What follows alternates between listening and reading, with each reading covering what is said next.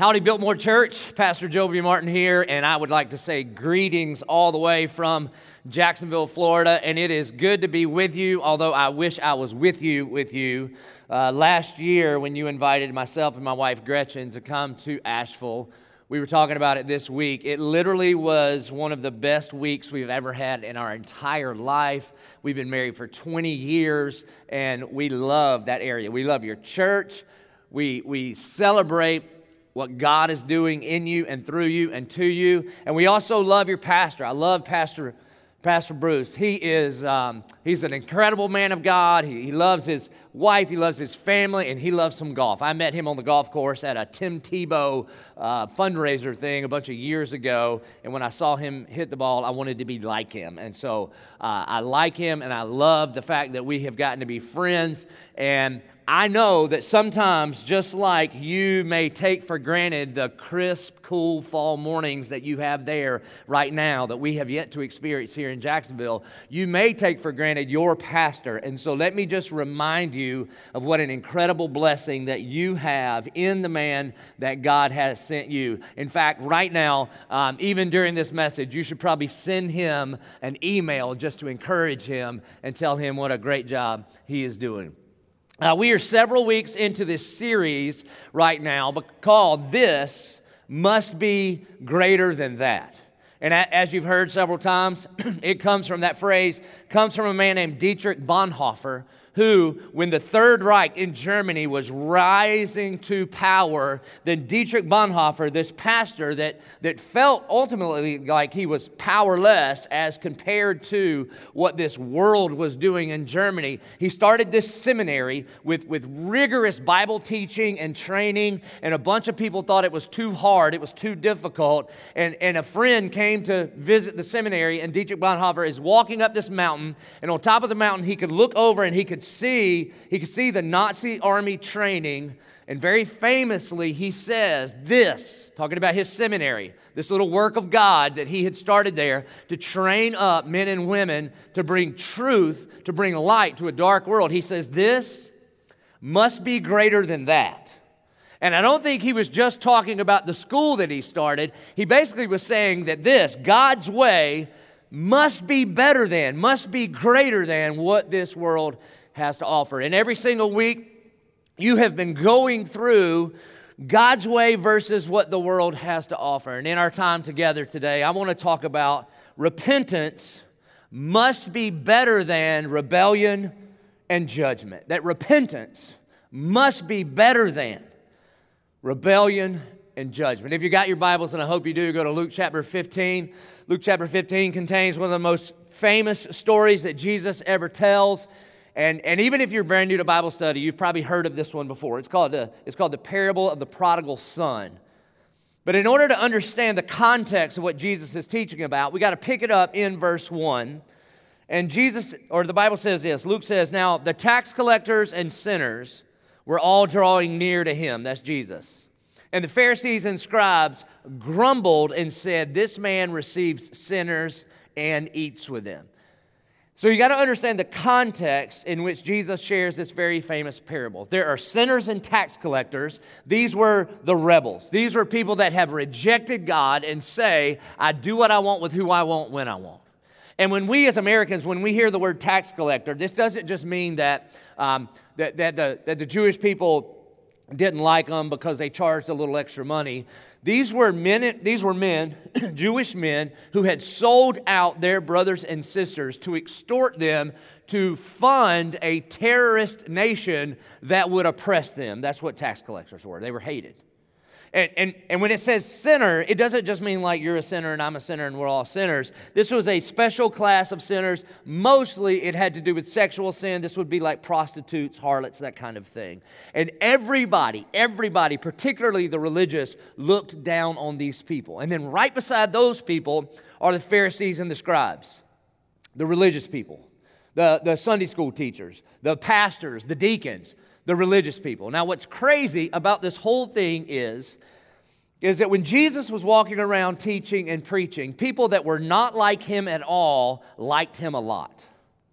And maybe the reason that they liked him is because they sensed or they knew that he loved them. And so, as the religious people are grumbling and say things like, this man receives sinners and eats with them, then Jesus decides to tell 3 parables back to back to back.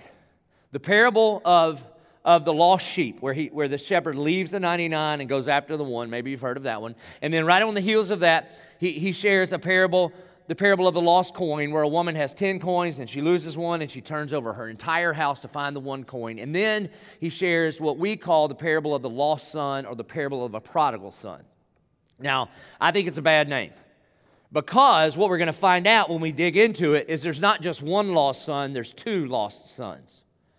That one son is lost in his rebellion and another son is lost in his religion, and there's one lavish father that loves them both. So if you skip down to verse 11, this is where Jesus begins the parable. And he says this, and Jesus said, there was a man who had 2 sons, and the younger of them said to his father, Father, give me the share of property that is coming to me. And he, the dad, divided his property between them. Now, right out of the gate, this is how you know it's a Jesus story. Because this younger son comes to his dad and says, give me my inheritance. Give me what's coming to me. Now, when do you typically get an inheritance? You typically get an inheritance when your dad dies.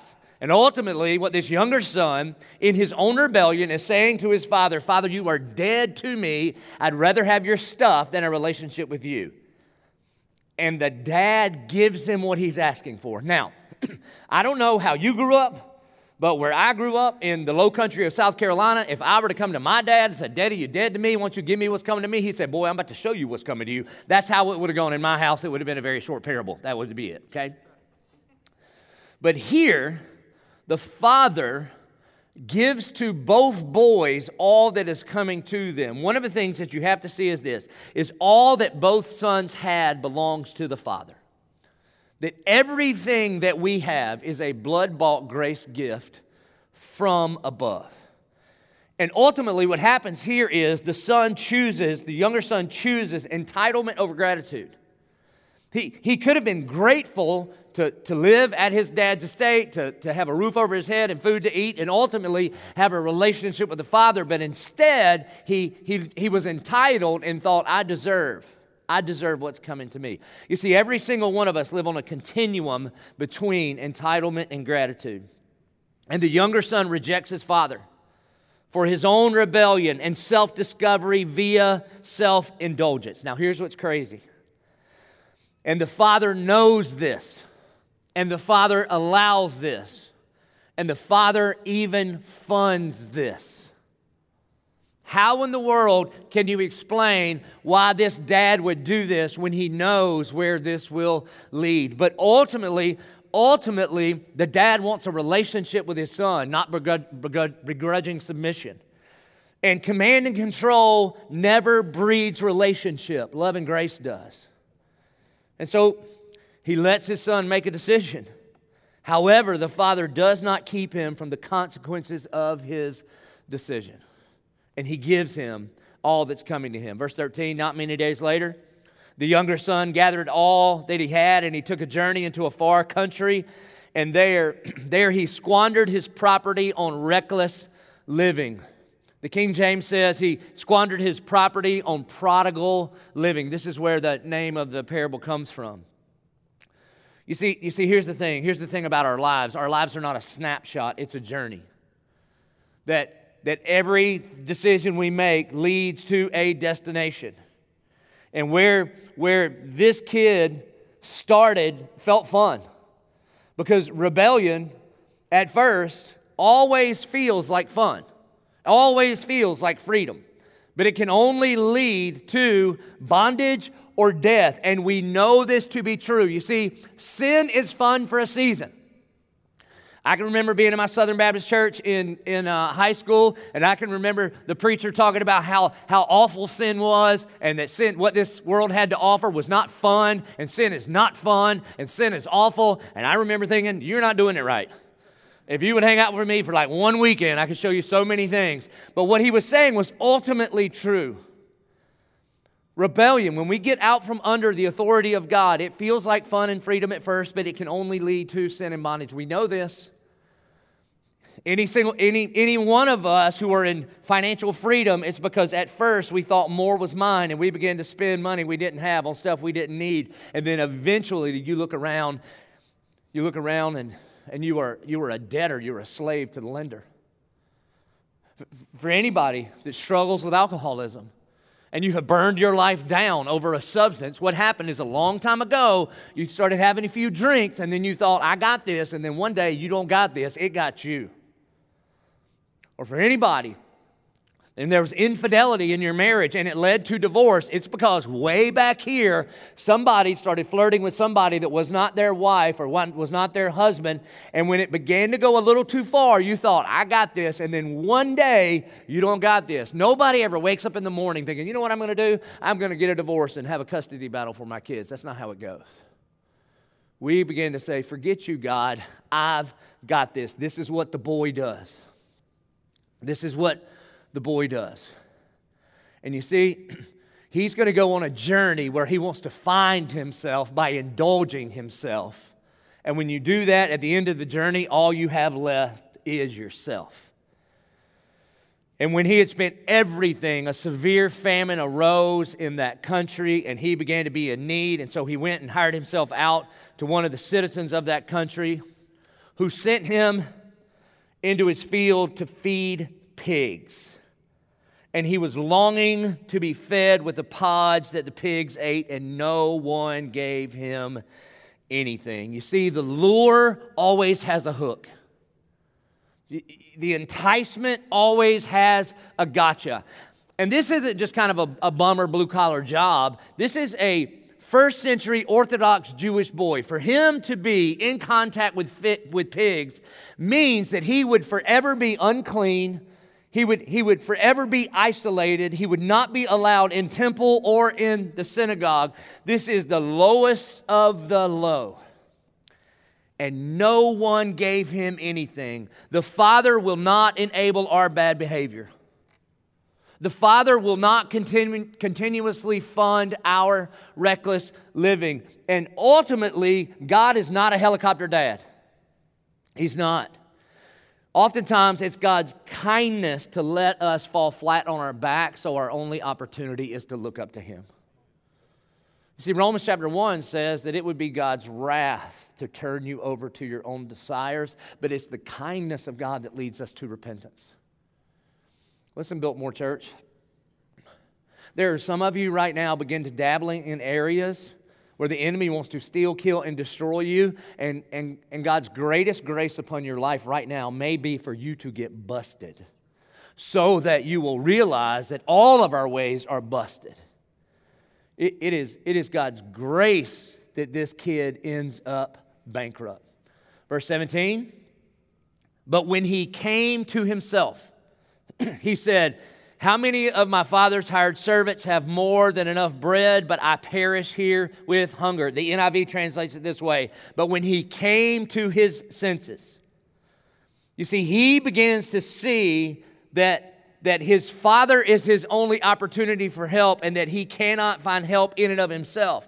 He did not say, what am I doing here? He said, I know that my Father can help me. You see, the beginning of repentance is understanding that you are not your Savior. The beginning of repentance is to understand that you have a Father who loves you and He sent His Son to rescue you. Verse 18, so he says, so I will arise and go to my Father. This is what repentance is. To repent simply means to change direction. I was heading in my direction with my back towards God and my face towards the world. And to repent is to respond to the invitation of God and to simply change directions and set your face towards the Lord and your back to this world. And repentance is not just a one-time act for the person to get saved. That repentance, according to Martin Luther, should be the activity of the Christian every single day of our lives. He says, I will arise and go to my Father, and I will say to him, Father, I have sinned against heaven and before you. I am no longer worthy to be called your son. Treat me as one of your hired servants. He's practicing his apology. You ever been here before? Anybody been here before? Like back in the day, you knew you were going to get busted by your dad, and so on the way, you're practicing your apology. And he knows if he sprinkles a little gospel language in there, he's like, Father, I have sinned against you and against heaven. How can you be mad at me? This is what he's doing. But his apology is evident that he doesn't understand the gospel. You see, even in his bankrupt life, he still thinks he brings some merit to the situation. And what he's ultimately saying is, I'm not asking to be back as your son, but I can work just as hard as your other servants can work, and I bring some merit to this relationship. So hire me and let me pay you back, and I'll do that. What's really ashamed is that most church people don't understand the gospel. And look, Biltmore, I know that you hear the gospel. You sit under the teaching of a good gospel preacher every single week, and yet a recent Pew Research poll says that over 50% of professing Christians say that their good works plays a significant role in where they spend eternity. Ephesians chapter 2 says this, "For by grace you have been saved through faith, and this is not your own doing, it is the gift of God, not a result of works, so that no one may boast." You were not saved by works. Well, sort of. You are saved by works, just not your works. You're saved by the finished work of Jesus on the cross, and we bring no merit to that relationship. Romans chapter 3 says it this way, "For by works of the law, no human being will be justified in his sight. Since through the law comes knowledge of sin, but now the righteousness of God has been manifested apart from the law, although the law and prophets bear witness to it, the righteousness of God through faith in Jesus Christ for all who believe." It's not, let me clean myself up that I may be accepted by God. It is through the cross of Jesus Christ. He has already accepted you because of Christ's finished work. Therefore, we respond in right activity. This is identity before activity. You see, when we try to work for God to earn His blessing and approval, it reveals that we don't know God. You see, you and I are not primarily servants to a master. In Christ, you and I are primarily sons and daughters to a father. This is different. By the way, this is why we don't repent. We don't repent because we think, I got myself into this, I'll earn my way out of it. And yet, God's invitation is, why don't you just come back home to me? In verse 20, "And he arose," this is the boy, "he arose and he came to the father. But while he was still a long way off, his father saw him and felt compassion and ran and embraced him and kissed him." He did 5 things. And Biltmore, please hear me. This is how God the Father feels about you. Feels about you. A lot of times at church, we can be afraid of our feelings. And don't hear me wrong, doctrine matters, theology matters. You can't rightly love God without right thoughts about God. Like if I were to go home and write a song and sing a song to my wife about her beautiful red hair, she wouldn't love it because she has brown hair. Even if the song was amazing, which it would be, she would hear it and think, I think you're singing about somebody else. It would not go good for any of us. So right doctrine matters, but what I need you to understand is that God the Father feels a certain way towards you. Look at the Father's response to the rebellious son when he repents and comes home. He does 5 things. 1, he sees his son from a long ways off. This means that the father has been looking for his rebellious son. I don't think it's just coincident that he's standing at the mailbox one day when the boy comes home. He's at the end of the driveway scanning the horizon and he sees him. And here's what I want to tell you. You may feel lonely. You may think you have sinned so bad that God doesn't want to have anything to do with you anymore. You are so wrong. God sees you. He sees you. He hears your prayer. And so he sees him from a long way off. And then it says he feels compassion. The Greek word is splagizomai. It means from the guts. Like when God sees you, his son or daughter, a thing in God stirs up his heart's affection towards you. He feels this way. I mean, think about it. If you're a dad, how would you feel? Isn't this how you would feel? If your son ran off, if your daughter ran off, and then one day they came back home He's overwhelmed with emotion. He sees him, he feels a certain way, he has compassion on him, and then he ran to the boy. Now, I don't know if you know this, but in the first century, men of this kind of stature didn't run. It's why I don't run. Because if you ever see me running, call the police. Something is going horribly wrong, either for me or the fellow I'm chasing. But the reason they didn't run in the first century, they'd wear these huge robes, and you'd have to hike up that robe and show a bunch of man thigh, and nobody needs to see that, not then and not today. But it was a humiliating thing. Like when you were the man of the house, people came to you. You didn't go after them. And so this father has no concern with what the people around him think about him and what he is willing to do for his son who was lost. And so he runs to his boy, and then it says he embraced him. He wraps his arms around him. Why? Well, there's a bunch of reasons. One, obviously because he loves him, but also when Jesus tells this story, this was a common first century story that was already in circulation. And the way the original story went, it was about an honor killing. That a boy came to his dad, took his inheritance, squandered it, and when he came home, the servants stoned the boy, and it was an example of what an honor killing looks like. And what Jesus is doing, he's doing like a Quentin Tarantino movie, and he's going to twist the end all around. And then when Jesus says, not in my kingdom, that's not how the story ends. You see, in my kingdom, the father runs to the boy and wraps his arms around the boy. In case the servants start throwing rocks, you can't tell where the father begins and the boy ends, and maybe the father will take the stones for the boy. And then he kisses him. Don't miss this. He kisses him. Do you know the kiss of the Father? I'm not talking about do you go to church a bunch and do you try to not do bad things and add some good things. That is not fundamentally what the gospel is about. Do you know the kiss of the Father?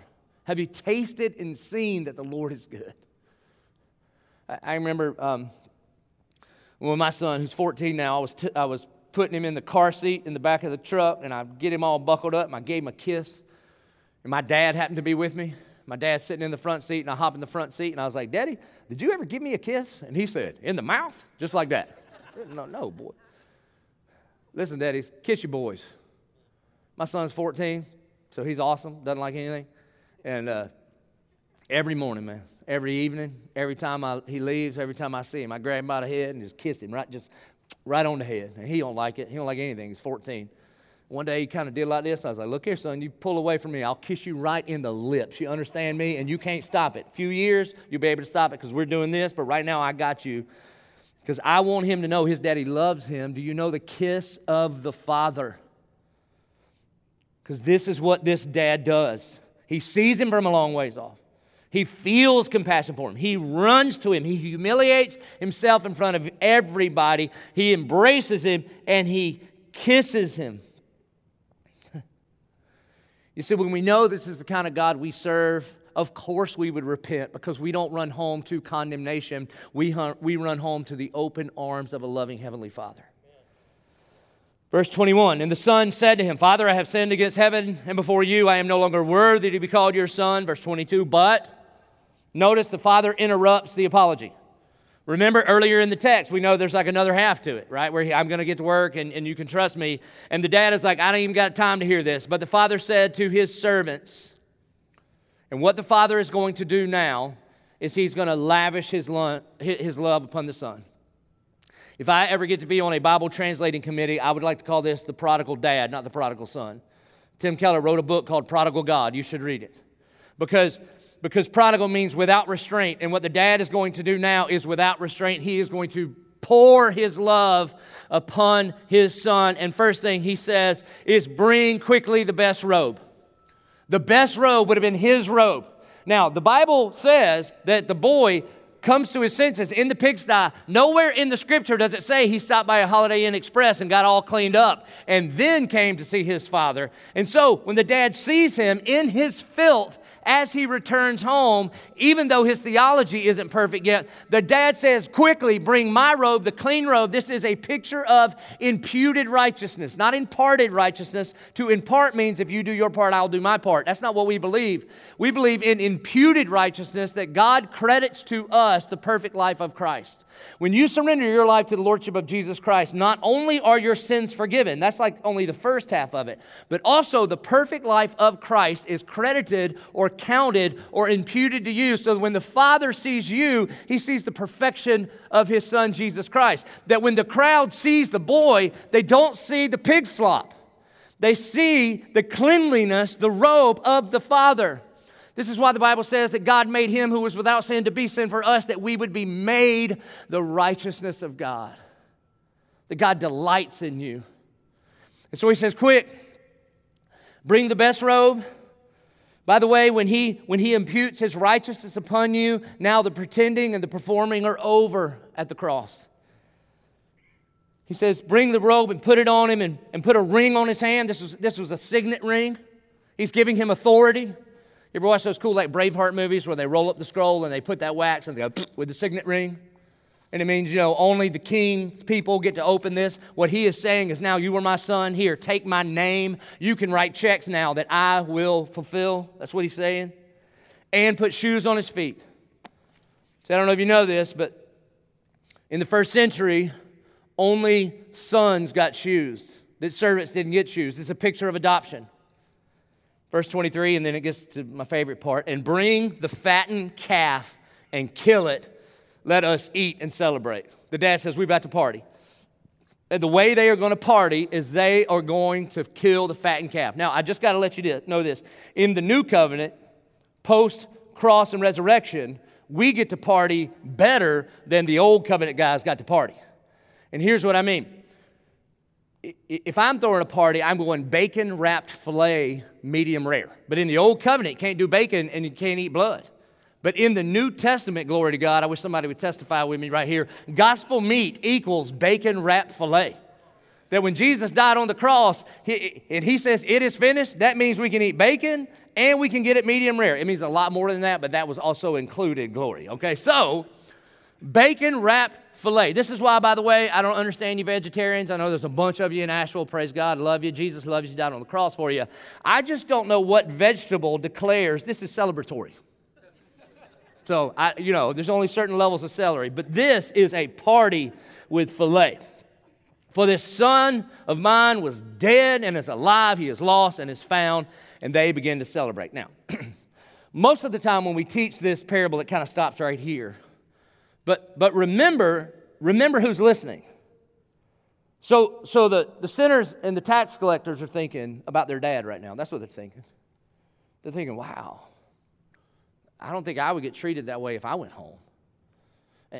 And Jesus is saying, because your heavenly Father's a different kind of father. But then the religious people, they're thinking, well, that's not fair. And Jesus has a word for them too. Now, be careful, church people. Told this to my church, I'd say this to Biltmore. The longer you are in church, good gospel teaching church, but the longer you're in church and around church people, the more likely we are to become like the older brother and begin to look down our nose at other people. And you cannot simultaneously look down your nose at anybody else and keep your eyes fixed on Jesus Christ. Because what the dad is saying to the younger son is, this is better than that. Repentance is better than rebellion. But the message continues. Now his older son was in the field. This is for the religious.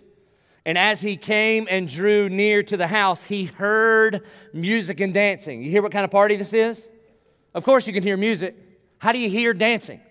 This isn't some little TikTok wiggle. This is they're getting after it, okay? They hear dancing.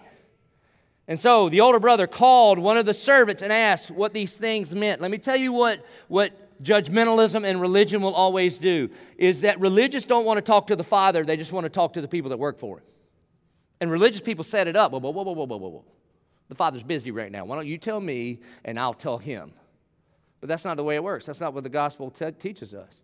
That when Jesus died on the cross and He says, it is finished, the curtain was torn from the top to the bottom. And so the people of God are invited into the presence of God by the blood of Jesus. And so you and I, like a 3-year-old walking into their mom or dad's room, get to boldly and confidently walk into the throne room of God and climb up on the King's lap, who just happens to be our Heavenly Father. You see, that's better than religion. And so the older brother said, so what does this mean? Verse 27, and he said to him, your brother has come, and your father has killed the fattened calf because he has received him back safe and sound. This is good news. This is good news. The sermon is saying this: repentance is better than rebellion. But religious people always get ruffled up when grace transforms lives. And the older brother, he's angry, and he refused to go in, and his father came out and entreated him. I want you to underline that word, entreated. His father came out and entreated him. You see, in the older brother, his selfishness and his self-righteousness, he rejects the party because of who the Father is. Now, before you think about this as a Bible story, this has happened to you. This has happened to all of us. You've got your family together at Christmas or Thanksgiving or something like that, and one person in the family gets angry at another person in the family, okay? Does this ever happen to anybody? Am I the only family that's dysfunctional? I don't think so, right?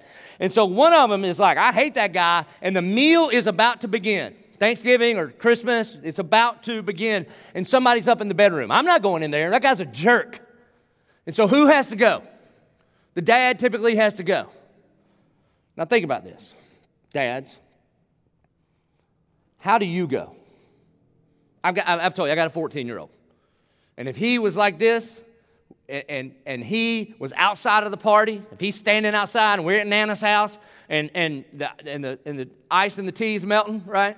And the fried chicken's getting cold, and he's standing outside, how would I go out there? My church doesn't even have to guess how I would go out there.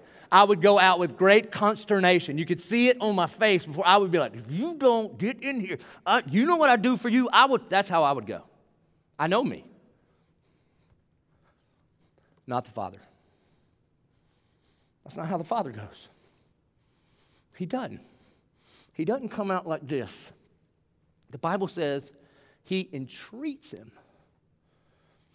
That word in Greek means to beg, to plead. That once again, the second time now in one story, the Father humiliates himself and humbles himself in sight of everybody for the sake of his Son whom he loves. And he comes out and he's begging his son. He said, what are you doing? What are you doing, buddy? This party is for you. Everything I have is yours. Your son, your brother, he was dead and now he's alive. Can you please put down the judgmentalism and receive the relationship? Because this party is better than this religious self-righteousness that you're standing in. Won't you come? Won't you come? And the fact that the older son doesn't come, it's because he doesn't know the party. He doesn't know the Father. That the dad is entreating him. The dad is begging him. Which, by the way, one of the things that hits me about this text is how in the world are my kids ever going to believe God's not mad at them if I always am? Like when my kids screw up, do I come to them like the father or like the older brother? This isn't fair. How dare you? And he's begging, won't you come in? Won't you come in? Biltmore Church, I beg you. I beg you, please say yes to the party. Please say yes to the Father entreating you. Please, please, please don't be satisfied with a little bit of church attendance and some morality, because a relationship with the Father is better than religion. Please don't miss the Father's invitation. And think about this. Jesus Christ would have us believe that the almighty sovereign King that spoke everything into existence, that predestines, that foreknows, that calls, that justifies, that sanctifies, that glorifies, that he will get on his hands and knees and beg us, won't you please, won't you please, won't you please come home? This is the Father heart of God. And what's crazy is it's often easier for the rebel to get saved over the religious. Because, listen, man, when your life hits the pit, you usually realize it, look around and say, this ain't working. And somebody like some Christian offers Jesus, and you'll say, I'll take whatever I can get. But the problem is when you don't know you're lost and you declare yourself righteous. By definition, that's self-righteous. But look what the boy does, the older son. But he answered his father, look, these many years I have served you. I've never disobeyed your command. Yet you never gave me a young goat that I might celebrate with my friends. Look, that is not a covenant rooted in relationship. This is a contract of services.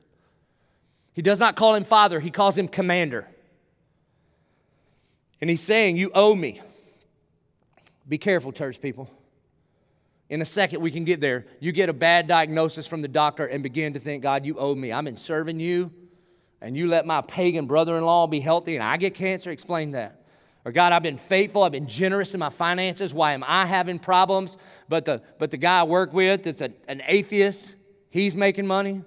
Or you begin to think, I raised my child in the church, and they're the prodigal. They're running off. Don't even want to talk to me anymore. You owe me. When we begin to think that way towards God, what we're doing, it is not a covenant rooted in a relationship with the Father. It's a contract of services. And we begin to think, I did my part. God, you owe me. You see, judgmentalism begins to puff us up. He says, the older son says, I have never disobeyed. Yeah, right. By definition, he is self-righteous. Verse 30, but when this son of yours, not brother of mine. You see, judgmentalism, religion, it always separates the family. But when this son of yours who has devoured your property with prostitutes, you killed the fattened calf for him. Now notice, nowhere in the story so far has the word prostitutes specifically been mentioned, but here's what judgmentalism will do. Here's what religion will do. Religion will pick out one particular sin that the older brother does not deal with and draw a target on it and say, well, if you struggle with that one, you must not be a part of the family. And what the Father is saying is, no. This grace, this repentance is better than this begrudging submission that you're talking about. And then the dad says, son, you are always with me, and all that is mine is yours. Now, this word here, son, is teknon. And it's not the words that have been used previously in Luke 15 when the word son is used. Because it doesn't just mean male descendant. It literally means like my little boy or child. And I don't think the dad's being condescending because he's entreating, he's begging. Now again, think about this. If my son was outside of the house and we had the celebration going on inside of the house and I walked out and said, come on, man, won't you come in? And he talked back to me, how would I respond? But here's how the Father responds. The Father says, come on, buddy. My child, my son, I remember. Don't you remember? I remember going to your ball games. I remember bringing you home from the hospital. We had hopes and dreams. I can remember a day when I would come home from the field and you would run up to me and throw your arms around me and we'd play Tonka trucks and we'd wrestle in the bed. Don't you remember that, my son? This is what he's saying. The dad's invitation is all rooted in that relationship. You are always with me. Notice this, with me. The cash and prizes, that is secondary to the relationship with the Father. Not what he can do for you, but the fact that we get him. He says, my boy, you're always with me, and all that is mine is yours. It is fitting to celebrate and be glad, for this brother was dead and is alive. He was lost and is found. In other words, the dad is saying, I did what I did for him, and I'm doing what I am doing for you because of who I am. God is a good, good Father, and he lavishes his love upon his children. You see, this is better than that. This, a relationship with the Father through the sacrifice of the Son, Jesus Christ, that is better than rebellion. It's better than rejecting God and going after everything this world has to offer, because all this world has to offer is sickness and loneliness and isolation and brokenness. That's all this world has to offer. And this kind of relationship with the Father, it's just better. So if that's you, if you're on a journey that leads to a place that you know you don't want to go, then the best thing you can do right now is come to your senses, stop, repent. Come back to the Heavenly Father, and what you will come back to is not condemnation, because therefore now there is no condemnation for those who are in Christ Jesus once you come home. But also this, religion, judgmentalism, It destroys. It puffs up. It divides. It leads us to a place where we declare ourselves righteous. And it is a miserable way to live. A miserable way to live. Come on, Biltmore, you know a whole bunch of church people, and they seem miserable in their begrudging submission. And the reason is because they don't know the kiss of the Father, and all they have is excuses instead of receiving the invitation of the Father to come into the party. You see, the parable of the prodigal son is really about a prodigal dad that lavished his love on both of his lost sons. One was lost to rebellion, one was lost to religion. One was lost to bad behavior, one was lost to good behavior. And both of them were invited to turn around and come to the Father. I hope and pray by the power of the Spirit of God that you would come to your senses, that you would see God for who He really is. Almighty, sovereign King, for sure, no doubt, but that you would understand that the Son of God became a man so that men and women could become sons and daughters of God. Let's pray. Our good and gracious Heavenly Father, God, we love you more than anything. And Lord, I thank you that you relentlessly pursue your rebellious and religious kids. God, we have all rejected you, and yet you sent Jesus to do for us what we could never do on our own. And God, I thank you that through the blood of Christ at the cross, when He says it is finished, then the performing and the pretending are over. And God, I pray at Biltmore Church right now, as this message goes out, that men and women, that students and children would experience the kiss of the Heavenly Father and would not just see the gospel as practical, but they would experience as beautiful, and it would overwhelm them, and that they would understand that the Father loves them, lavishes His love upon them. That for anyone who would believe, for anyone that would receive Christ, that we would be called the children of God. We pray this in Jesus' name. Amen.